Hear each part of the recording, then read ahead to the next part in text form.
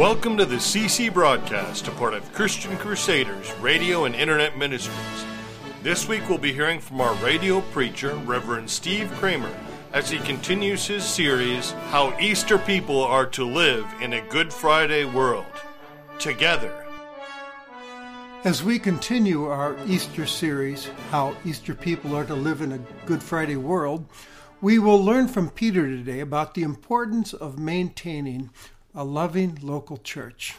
We begin our worship in the name of the Father, the Son, and the Holy Spirit. Amen. Let's unite our hearts in prayer now. O merciful God, form the minds of your faithful people into a single will. Make us love what you command and desire what you promise, that amid all the changes of this world, our hearts may be fixed where true joy is found, Jesus. And it's in his name we ask this. Amen.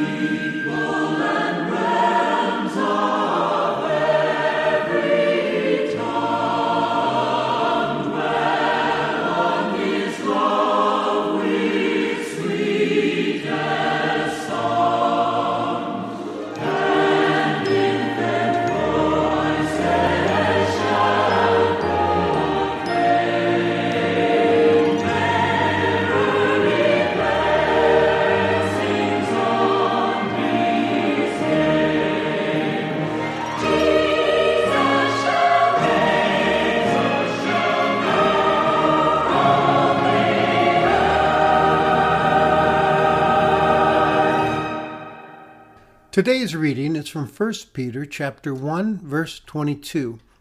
Having purified your souls by your obedience to the truth for a sincere brotherly love, love one another earnestly from a pure heart, since you have been born again, not of perishable seed, but of imperishable, through the living and abiding word of God. And this word is the good news that was preached to you. So put away all malice and all deceit and hypocrisy and envy and all slander. Like newborn infants, long for the pure spiritual milk, that by it you may grow up into salvation, if indeed you have tasted that the Lord is good. As you come to him, a living stone, rejected by men, but in the sight of God chosen and precious, you yourselves, like living stones, are being built up as a spiritual house, to be a holy priesthood, to offer spiritual sacrifices acceptable to God through Jesus Christ. For it stands in Scripture, Behold, I am laying in Zion a stone, a cornerstone, chosen and precious, and whoever believes in him will not be put to shame. So the honor is for you who believe. But for those who don't believe, the stone that the builders rejected has become the cornerstone, and a stone of stumbling and a rock of offense. They stumble because they disobey the word, as they were destined to do. But you are a chosen race, a royal priesthood, a holy nation, a people for his own possession, so that you may proclaim the excellencies of him who called you out of darkness into his marvelous light. Once you were not a people, but now you're God's people. Once you had not received mercy, but now you have received mercy. Children of the Heavenly Father, safely in his bosom gather, nestling bird nor star in heaven, such a refuge here was given.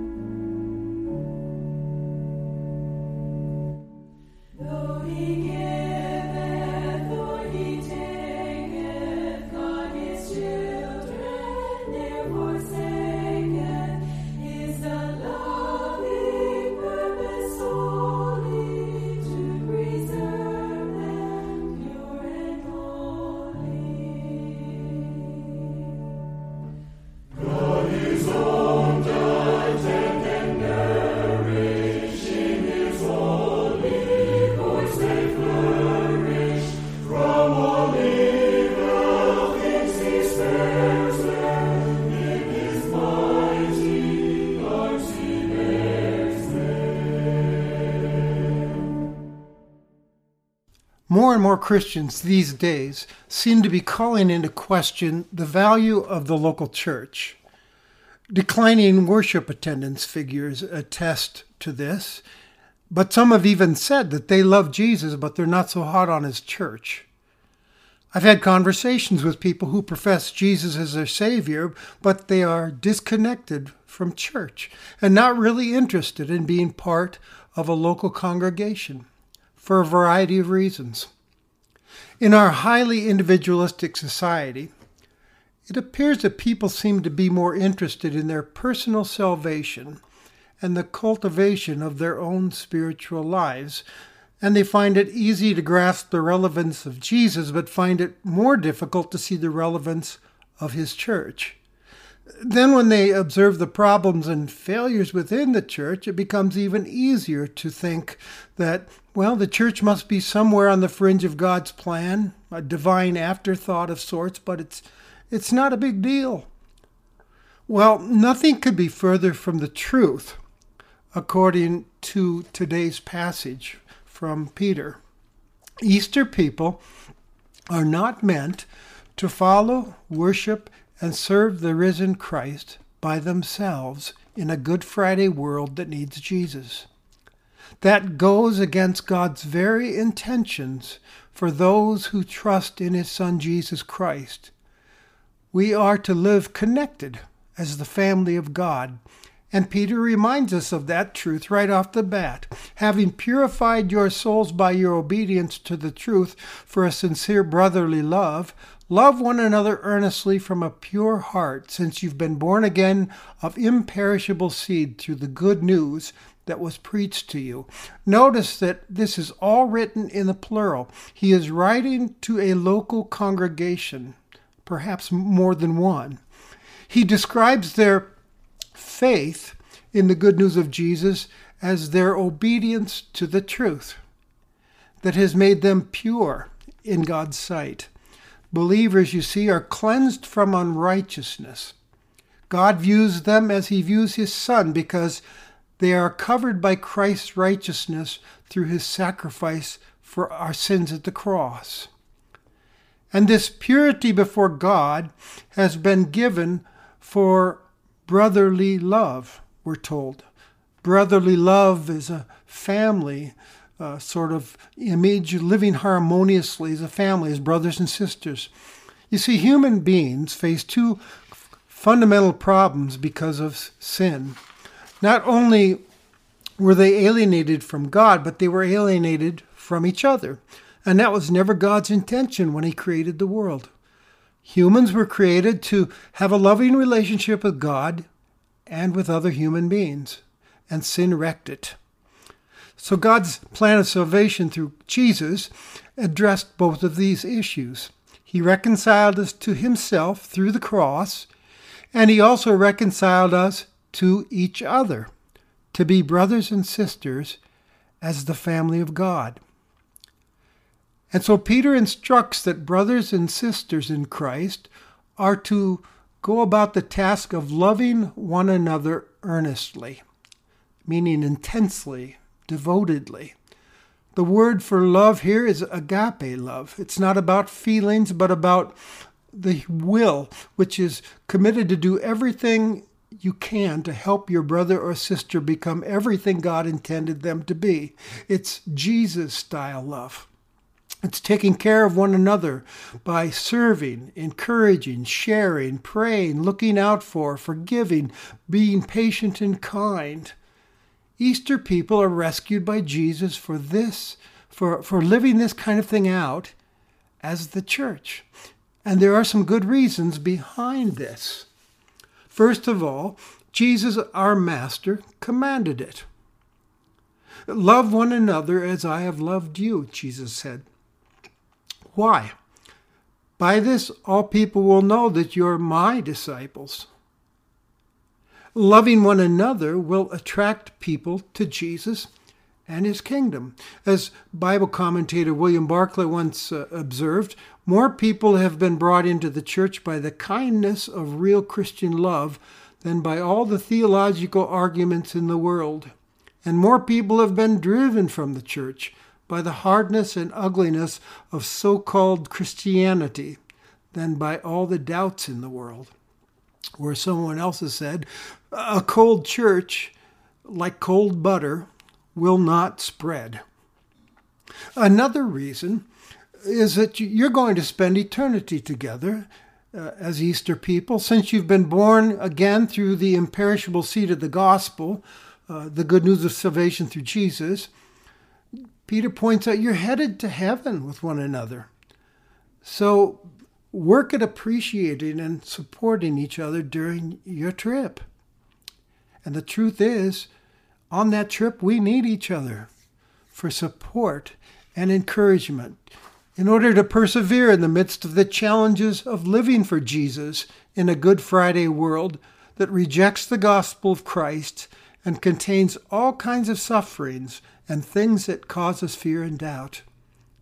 I like this statement from author Max Lucado, which describes how believers best face the doubts and questions that occur within them along the way. He writes, questions can make hermits out of us, driving us into hiding, yet the cave we hide in has no answers.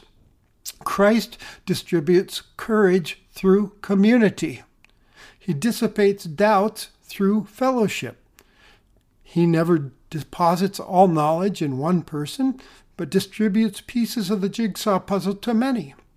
When you interlock your understanding with mine, and we share our discoveries, when we mix, mingle, confess, and pray, Christ speaks. A loving Christian community, then, is vital.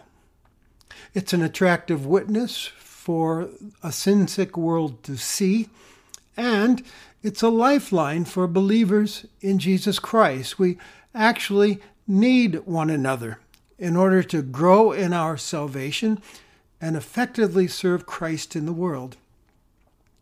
Peter then instructs believers that this loving fellowship happens when the following three things happen. First, Easter people must rid themselves of those relationship wreckers that can happen in a church, like malice, which means hostility, deceit, dishonesty, hypocrisy, phoniness, envy, meaning jealousy and resentment, and all slander, false and injurious statements, gossip about others. These are deadly. And we are reminded in this list that believers come into Christ's church carrying all kinds of baggage that causes this sorts of behavior to occur. Different backgrounds and traditions, old prejudices and sinful, self-centered attitudes that can make loving each other difficult and thus spoil the church and the purpose of the church when they're not kept in check. So this stuff has got to go, Peter says. And of course, we know this is no easy task, and that we'll never do it perfectly this side of heaven. But neither is it impossible, since believers in Christ have the power of the Holy Spirit. They're born of that imperishable seed. They have the Holy Spirit within them to put those things away. Next, after pointing out the things to get rid of, Peter gives more valuable instructions for maintaining and building a loving church. He says, like newborn infants, long for pure spiritual milk so that you may grow up into salvation if indeed you've tasted that the Lord is good through Jesus. Born-again believers need spiritual nourishment to carry out that sort of thing, like a baby needs milk. What is that pure spiritual milk that he's talking about? It's the gospel, the good news of Christ, through which the Holy Spirit works to grow us in faith and love. Luther, in his small catechism, wrote of this. He said, I believe that I cannot by my own understanding or effort believe in Jesus Christ my Lord or come to him, but the Holy Spirit has called me through the gospel, enlightened me with his gifts, and sanctified and kept me in true faith, in the same way he calls, gathers, enlightens, and sanctifies the whole Christian church on earth, and keeps it united with Jesus in one true faith. That pure spiritual milk of the gospel of forgiveness in Jesus Christ has the power, you see, to soften believers' hearts, change our mindsets, and motivate loving actions towards others. It's conforming believers into the image of Jesus, as Paul says in the book of Romans. Finally, remember not only who you are in Christ, but also who your brother and sister in Christ is, and treat them as such. Peter points out, as you come to Jesus, the living stone, rejected by men but chosen and precious in God's sight, this is the stone that was promised by the Old Testament prophet Isaiah. He says, first of all, notice the you that he uses here is plural. So he's talking to everyone. And as you come is implying continuous action, something you keep doing. I can't help then but think of this image of Christian believers coming to Jesus again and again in corporate worship, as a family, needing that pure spiritual milk of the gospel. Their mindset being, I need to hear the gospel sung and preached again and again and again. I leak, and this feeds my soul and strengthens me to serve Jesus and reminds me of who I am and what my purpose is and what my fellow brothers and sisters' purpose is as well. You yourselves, like living stones, Peter goes on to say, are being built up as a spiritual house to be a holy priesthood to offer spiritual sacrifices to God through Jesus Christ. As God was present in the Old Testament temple, now he has a new temple in which he resides. It's the gathered believers in Jesus Christ. It's his church. He comes and dwells among his people through his Holy Spirit and ministers to them and through them. And every living stone, every person made alive by trust in Jesus, are built upon one another and upon the cornerstone of Jesus, and each one matters. And Jesus lays each living stone upon one another in order that believers might be a holy priesthood, offering spiritual sacrifices acceptable to God through Jesus.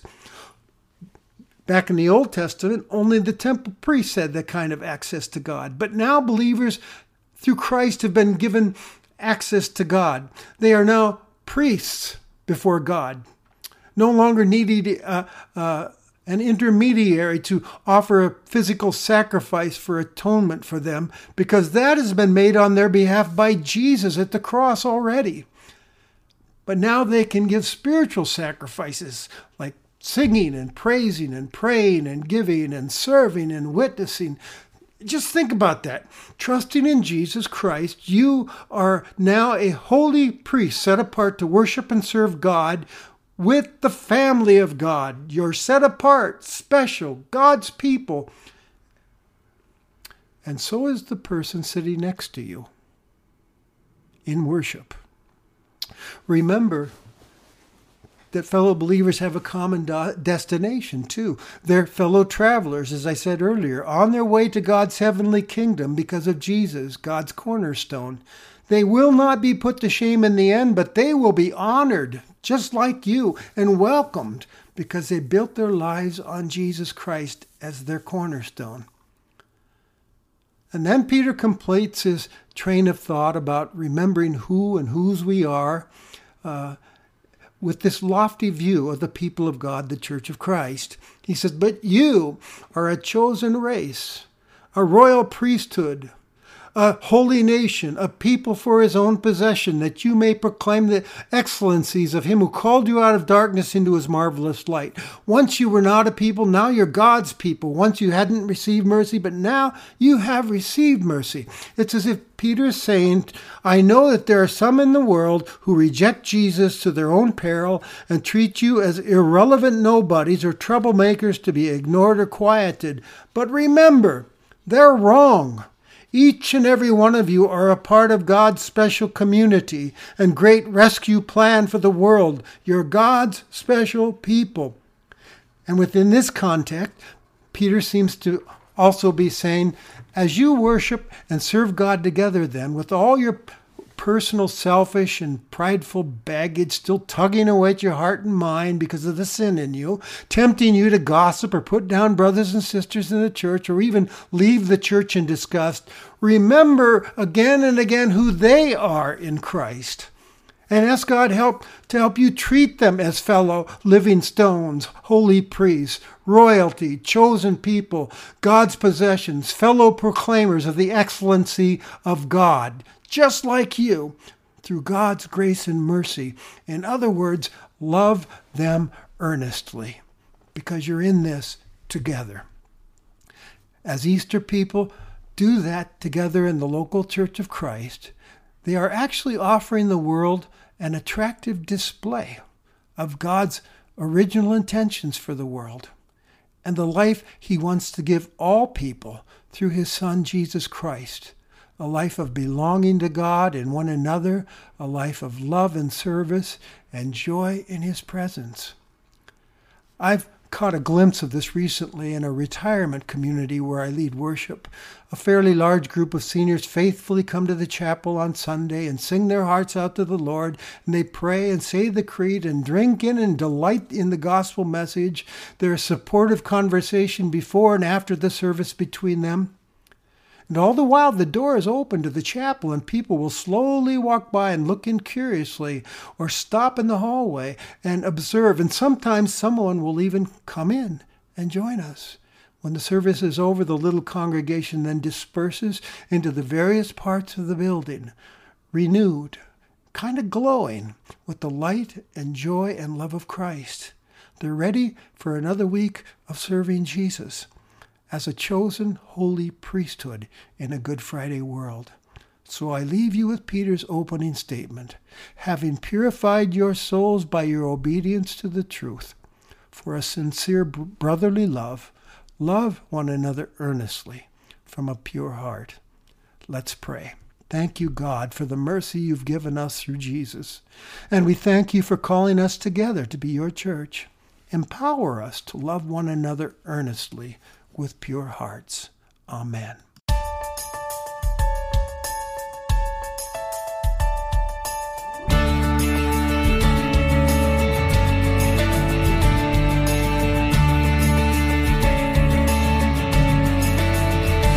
The church is one foundation, is Jesus Christ her Lord. She is his new creation by water and the word.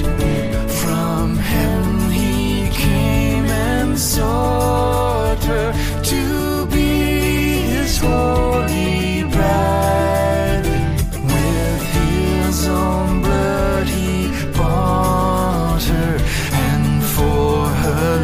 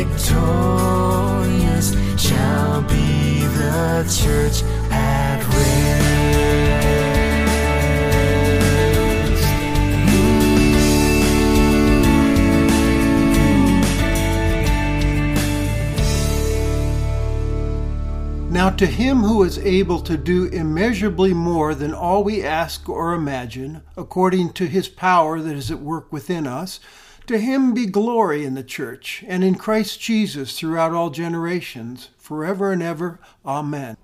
Hi, this is Matt Reister, Executive Director for Christian Crusaders Radio and Internet Ministry. Thanks for tuning in to today's broadcast. We're here to proclaim Jesus Christ as Redeemer of the world and to promote the truth of God's Word. In addition to this weekly broadcast, we want to mention 2 podcasts which you can listen to for free on our website, ChristianCrusaders.org, or on our mobile app, the Christian Crusaders app, which can be downloaded from the Google Play Store or the Apple App Store. The CC Podcast Daily Dose features short devotions from an overview of the Bible, and the CC Podcast Conversations features inspiring interviews with interesting Christians. In fact, here are some excerpts from those interviews. Here's Ron Gruber, a former motorcycle gangster and murderer. But I grabbed that thing, and after I got myself psyched to a point, and I cracked that hammer back and put it against my head, and I heard it just like you and me are talking. Don't kill yourself with that gun. You kill yourself with me. This is Christian singer-songwriter Michael W. Smith. You know, God opposes the proud, but he gives grace to the humble. And you don't like God to humble you, and I've been there. It's not fun. I'd rather do it myself. And here's Michael W.'s fellow Christian artist, Stephen Curtis Chapman. And I feel like when people say, man, your music has encouraged me in my faith journey, it always just reminds me again of how God can use just about anything. You know, he can use a hillbilly from Kentucky. And here's former Hawkeye and current NFL player Ike Butker. I just remember running routes. Me and this one other kid are running routes. I don't like to talk great about myself, but I destroyed anybody that they put up against me. I didn't drop a single pass. You can listen to those interviews and over 60 others, as well as our daily Bible overview devotion and this broadcast, along with archive broadcasts from former preachers on our website, ChristianCrusaders.org, or on our free mobile app. Today you've been listening to the broadcast transmission of Christian Crusaders Radio and Internet Ministries. We're one of America's longest-running radio ministries, on the air since 1936. We are completely donor-funded, and donations are tax-deductible. They can be sent to 7401 University Avenue, Cedar Falls, Iowa, 50613, or made online at ChristianCrusaders.org. Thank you for tuning into this broadcast. We'll be here again next week at the same time, and until then, may God richly bless you.